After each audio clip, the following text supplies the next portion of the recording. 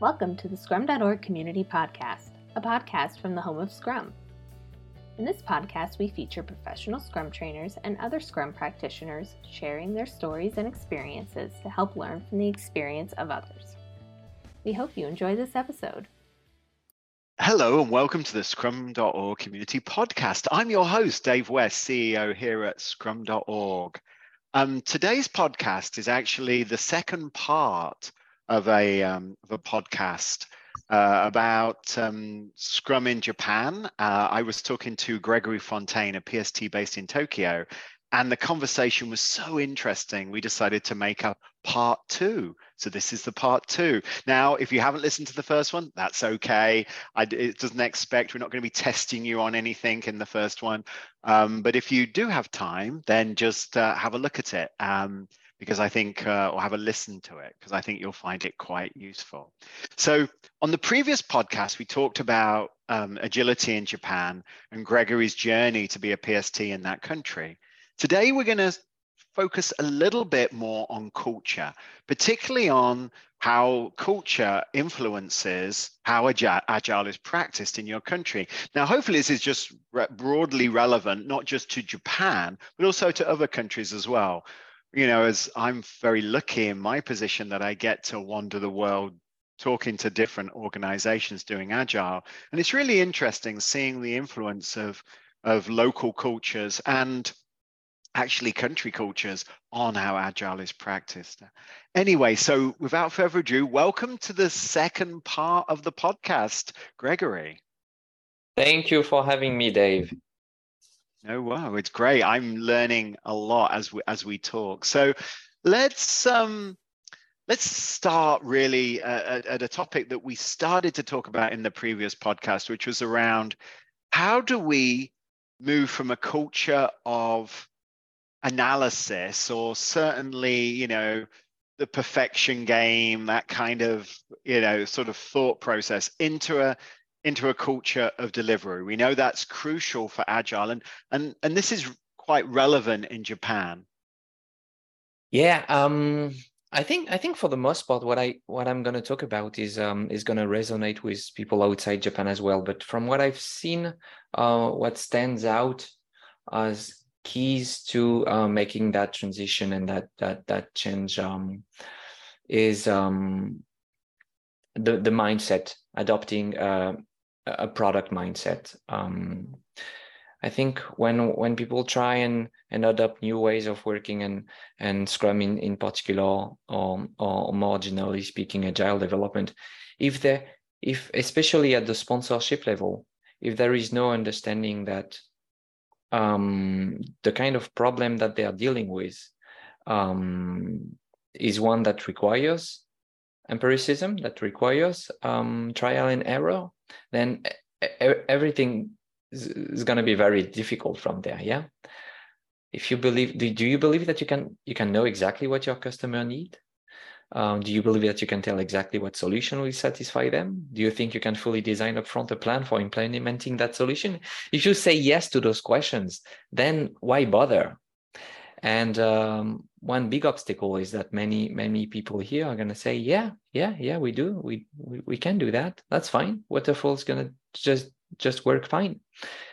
And unless there is that switch or that understanding, or that understanding that, nope, this is not the kind of problem we are dealing with, and we would benefit from an empirical approach, it's going to be difficult.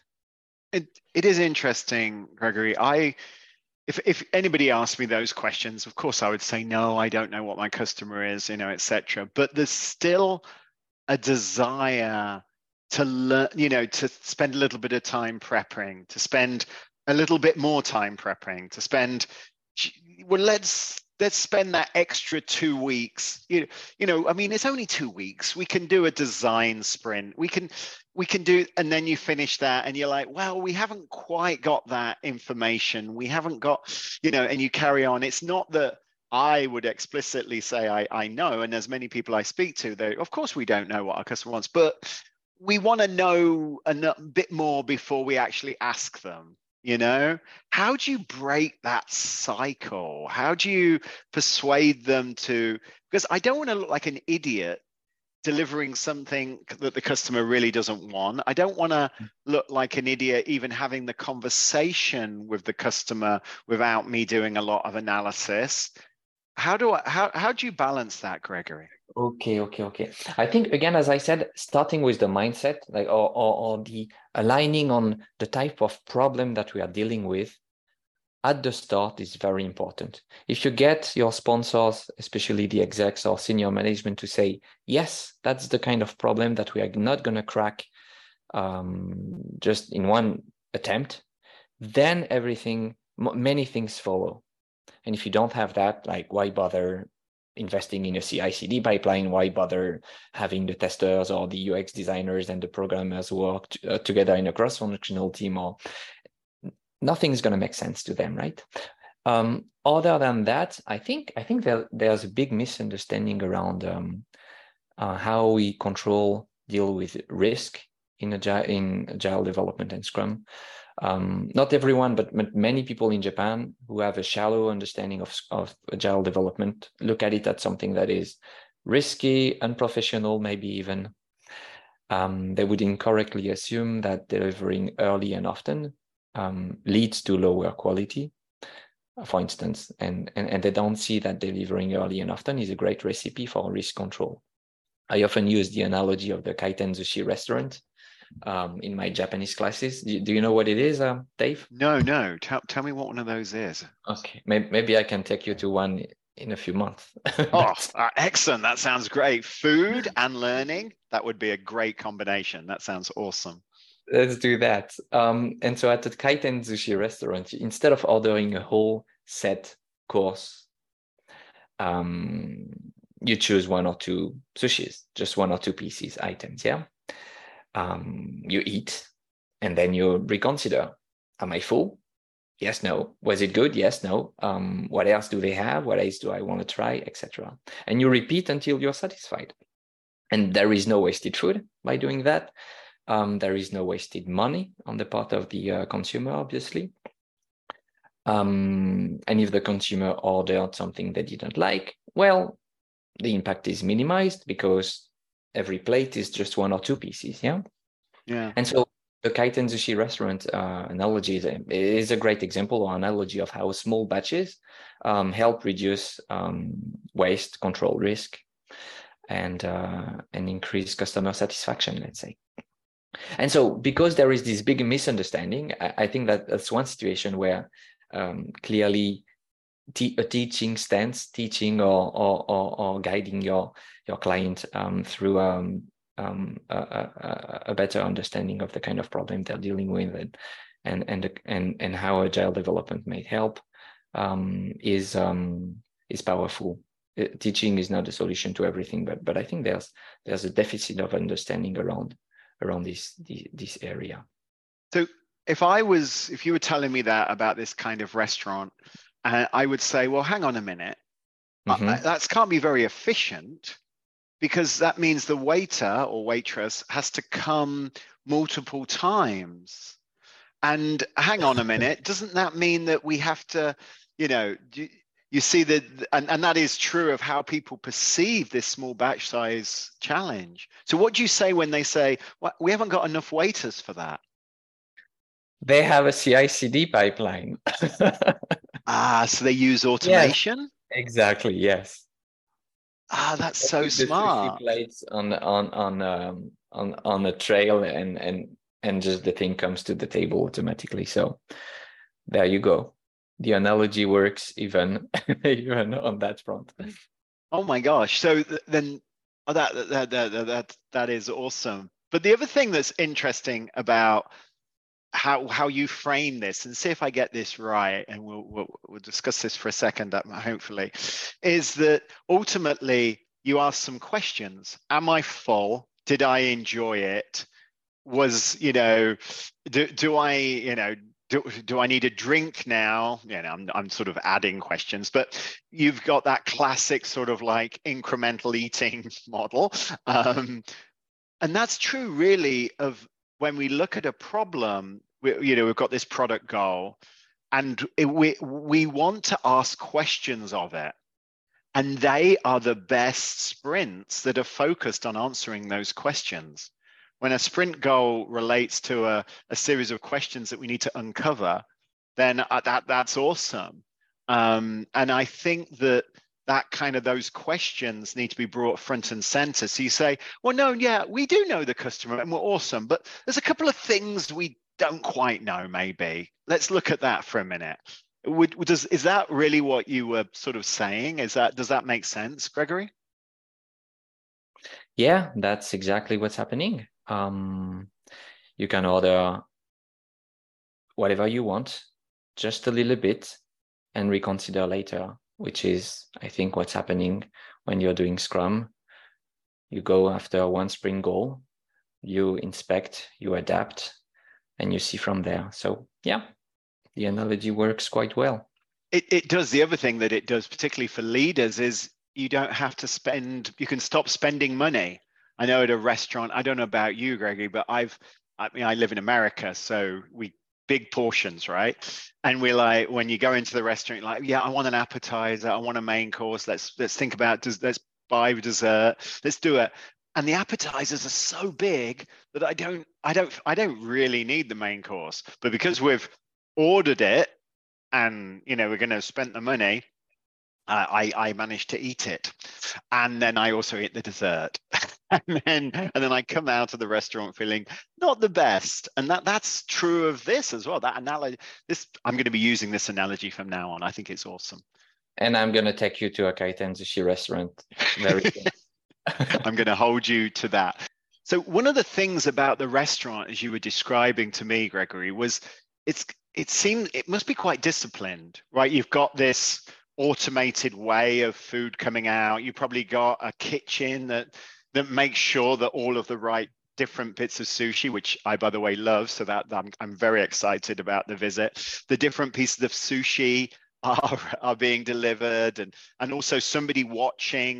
Maybe there's a big hit on Miyagi, or one of the was a particular role that's become massively popular, so they're keeping an eye on it. It's a very disciplined, very structured, very data driven, very is that the case? I mean, Japan strikes me as a very disciplined place, so one of the strengths must be around discipline then in an agile situation.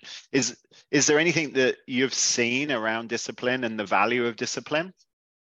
Oh yeah, absolutely. I mean, things that come to mind is, and I think people who come to Japan realize that after just a few days of being around, is things are just function really well, really effectively. Trains are on time.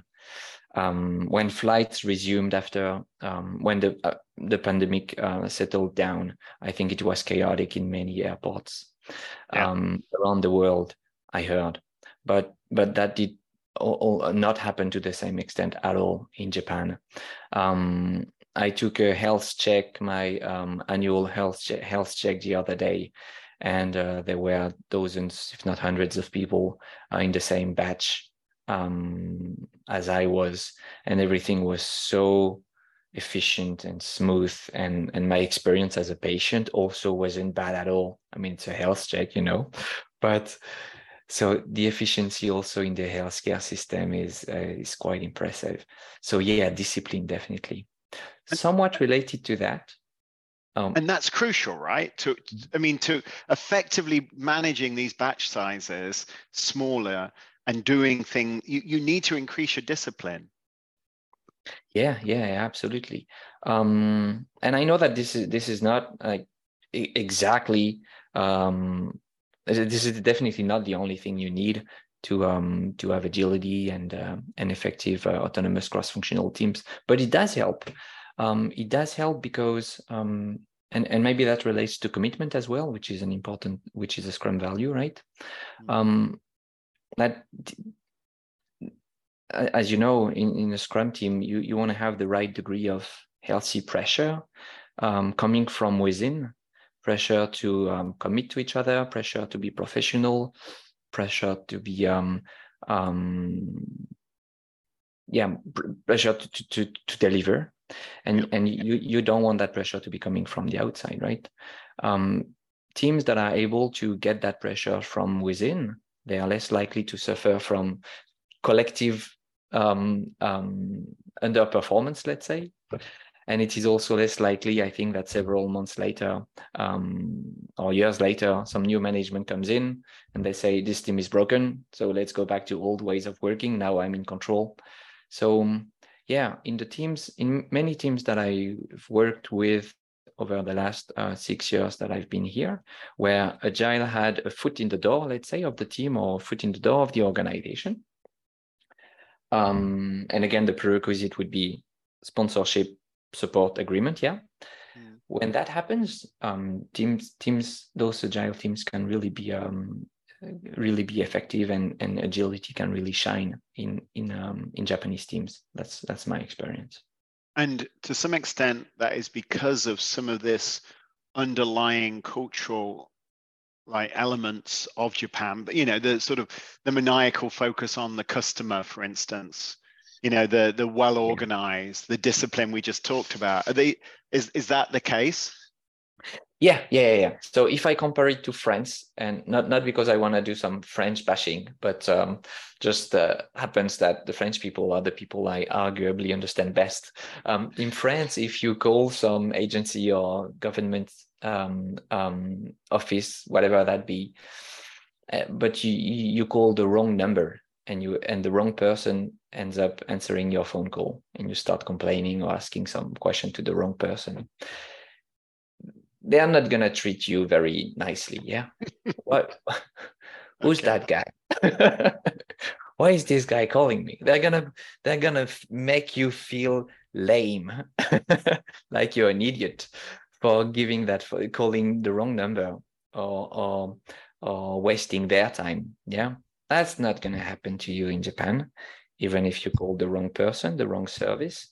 They're not going to try to make you feel like an idiot. They're going to try and help you the best of their capacity.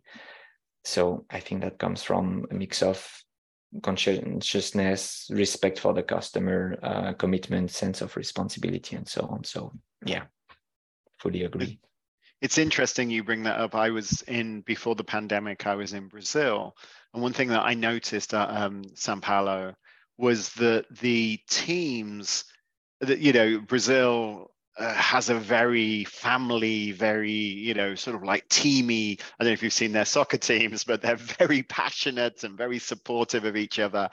And it was really clear that psychological safety and trust was something that was easier there than in other cultures where there's more competition. It's all about striving they liked to work as a team. And I think that it is interesting that Agile, when you lean into the cultural strengths of a society, and accept and be mindful of some of the challenges in that society. You talked about risk earlier, for instance. You can really do fantastic things bringing in Agile in those situations. Brazil would be an interesting culture to compare Japan with. I don't know what kind of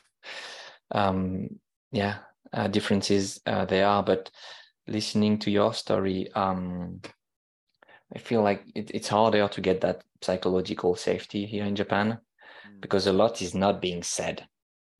And so I think people think more about what happens if I say this, or what are people thinking of me right now. We know that some things are not being said, so it makes people think twice. Yeah. So not that easy to implement a psychologically safe culture here in Japan, I think. Yeah, that is interesting, and it is easier, and it's also in the Netherlands, which is the most agile place in the world. You get coffee in the Netherlands, and it's usually served by a Scrum Master. Because of culturally, the Netherlands has this directness, which can be a little off-putting at times, but is incredibly refreshing when you're doing an agile. So they have a different kind of culture that's created psychological safety there. And of course, these are all, we're talking generalizations, and everybody's slightly different, and the world is very complex and different. But in general, there is something there that's really interesting. So I guess as we come up to the end of this podcast, and it really, I think being aware and being mindful of culture and the dynamics of that culture, when you're working often with teams that are made up of people from many different cultures now, the reality is when you're building products in multinational organizations, you never know those cultures, but being mindful of that, I think, is super important. But just focusing back on Japan at the moment, we talked about the adoption of agility isn't perhaps as widespread as we would like. It's sort of in the earlier adopter type thing. We also, in the previous podcast, talked about how much innovation. Obviously, we're all very much aware of Nintendo and Toyota and all these sort of organizations. So that's interesting as well. We also talked about some of the cultural elements that make agile work really well, like maniacal focus on the customer, the discipline, etc. So what do you think's next for Japan? I mean, in terms of agile adoption, what would be your sort of parting words around people that listen to this podcast? Maybe they're working with teams that have Japanese people in them, from Japan, or maybe they're working in Japan, or maybe they're working with suppliers from Japan. What would be your parting words around this? Okay, thank you for a great question. I think I encourage people not to be frustrated with their Japanese colleagues. That's something I hear from people who come from outside Japan, is that very rapidly they become frustrated. They are quick to judge how things are being done in Japan, and I think that's unhelpful, unhealthy, and they fail to appreciate that there's a lot to be learned also from how things are done in Japan. So yeah, that's my first message to anyone who's coming to Japan and trying to be helpful. The other thing is, I think we need more leaders. If you happen to be one of those early adopters, if you're doing something that is working and you think some others might benefit from it, think through what you can do for the rest of the community. Because you're an early adopter right now. So if you want to help Japan continue growing as a country, I think if there's a lot you can do by sharing the know-how that you've gained, by being an early adopter of agile development or Scrum or whatever. And so I encourage also people to do that, become leaders. Great messages, Gregory. And actually not just unique to Japan. I think we need great leaders throughout the world. And I think there's also a propensity to always look for the negative whenever you go into any new situation or environment and compare it to maybe a view of the world that isn't necessarily also accurate of the world that you're comparing it to. And this can't work here, and these are idiots. And I think that ultimately, by being curious and being humble, I think a lot of great things can happen. And also carrying a little bit of enthusiasm. Let's not forget that, because if you do these things, amazing stuff happens. We know that. We've been on those projects, on those products, and we have seen the power of this way of working change the world, and or at least change the little bit of world that we're dealing with. So really exciting opportunities. Gregory, thank you for spending the time today. I understand it's late where you are, early where I am, and I really do always learn something. And I'm very excited to come to Japan in November and have a few, go to one of these restaurants and have a few pieces of sushi. Though, unfortunately, my metric system, my metrics that I use to determine whether I'm full aren't necessarily well tuned. So you're going to have to help slow me down a little bit in terms of my consumption. It's they're lagging indicators would be a good way to describe them. But I'm excited to see this continuous delivery process and pipeline in operation in a sushi restaurant. That's going to be great. Thank you, Dave, for your great questions, for your curiosity and your enthusiasm. We need it. Thank you so much. Thank you, Gregory. So, thanks everybody for listening. This is Dave West, the host of the Scrum.org community podcast. Today I asked some questions of Gregory Fontaine, a PST based in Tokyo, Japan, and we really leaned into the culture and the differences of how culture influences agile adoption. Maybe some of these ideas resonated. This is part 2 of a podcast, so if you've not listened to part 1, take your time, download it maybe, or other podcasts in the series. There's a whole collection of some really interesting things worth listening to. So thanks for listening, and Scrum on, everybody.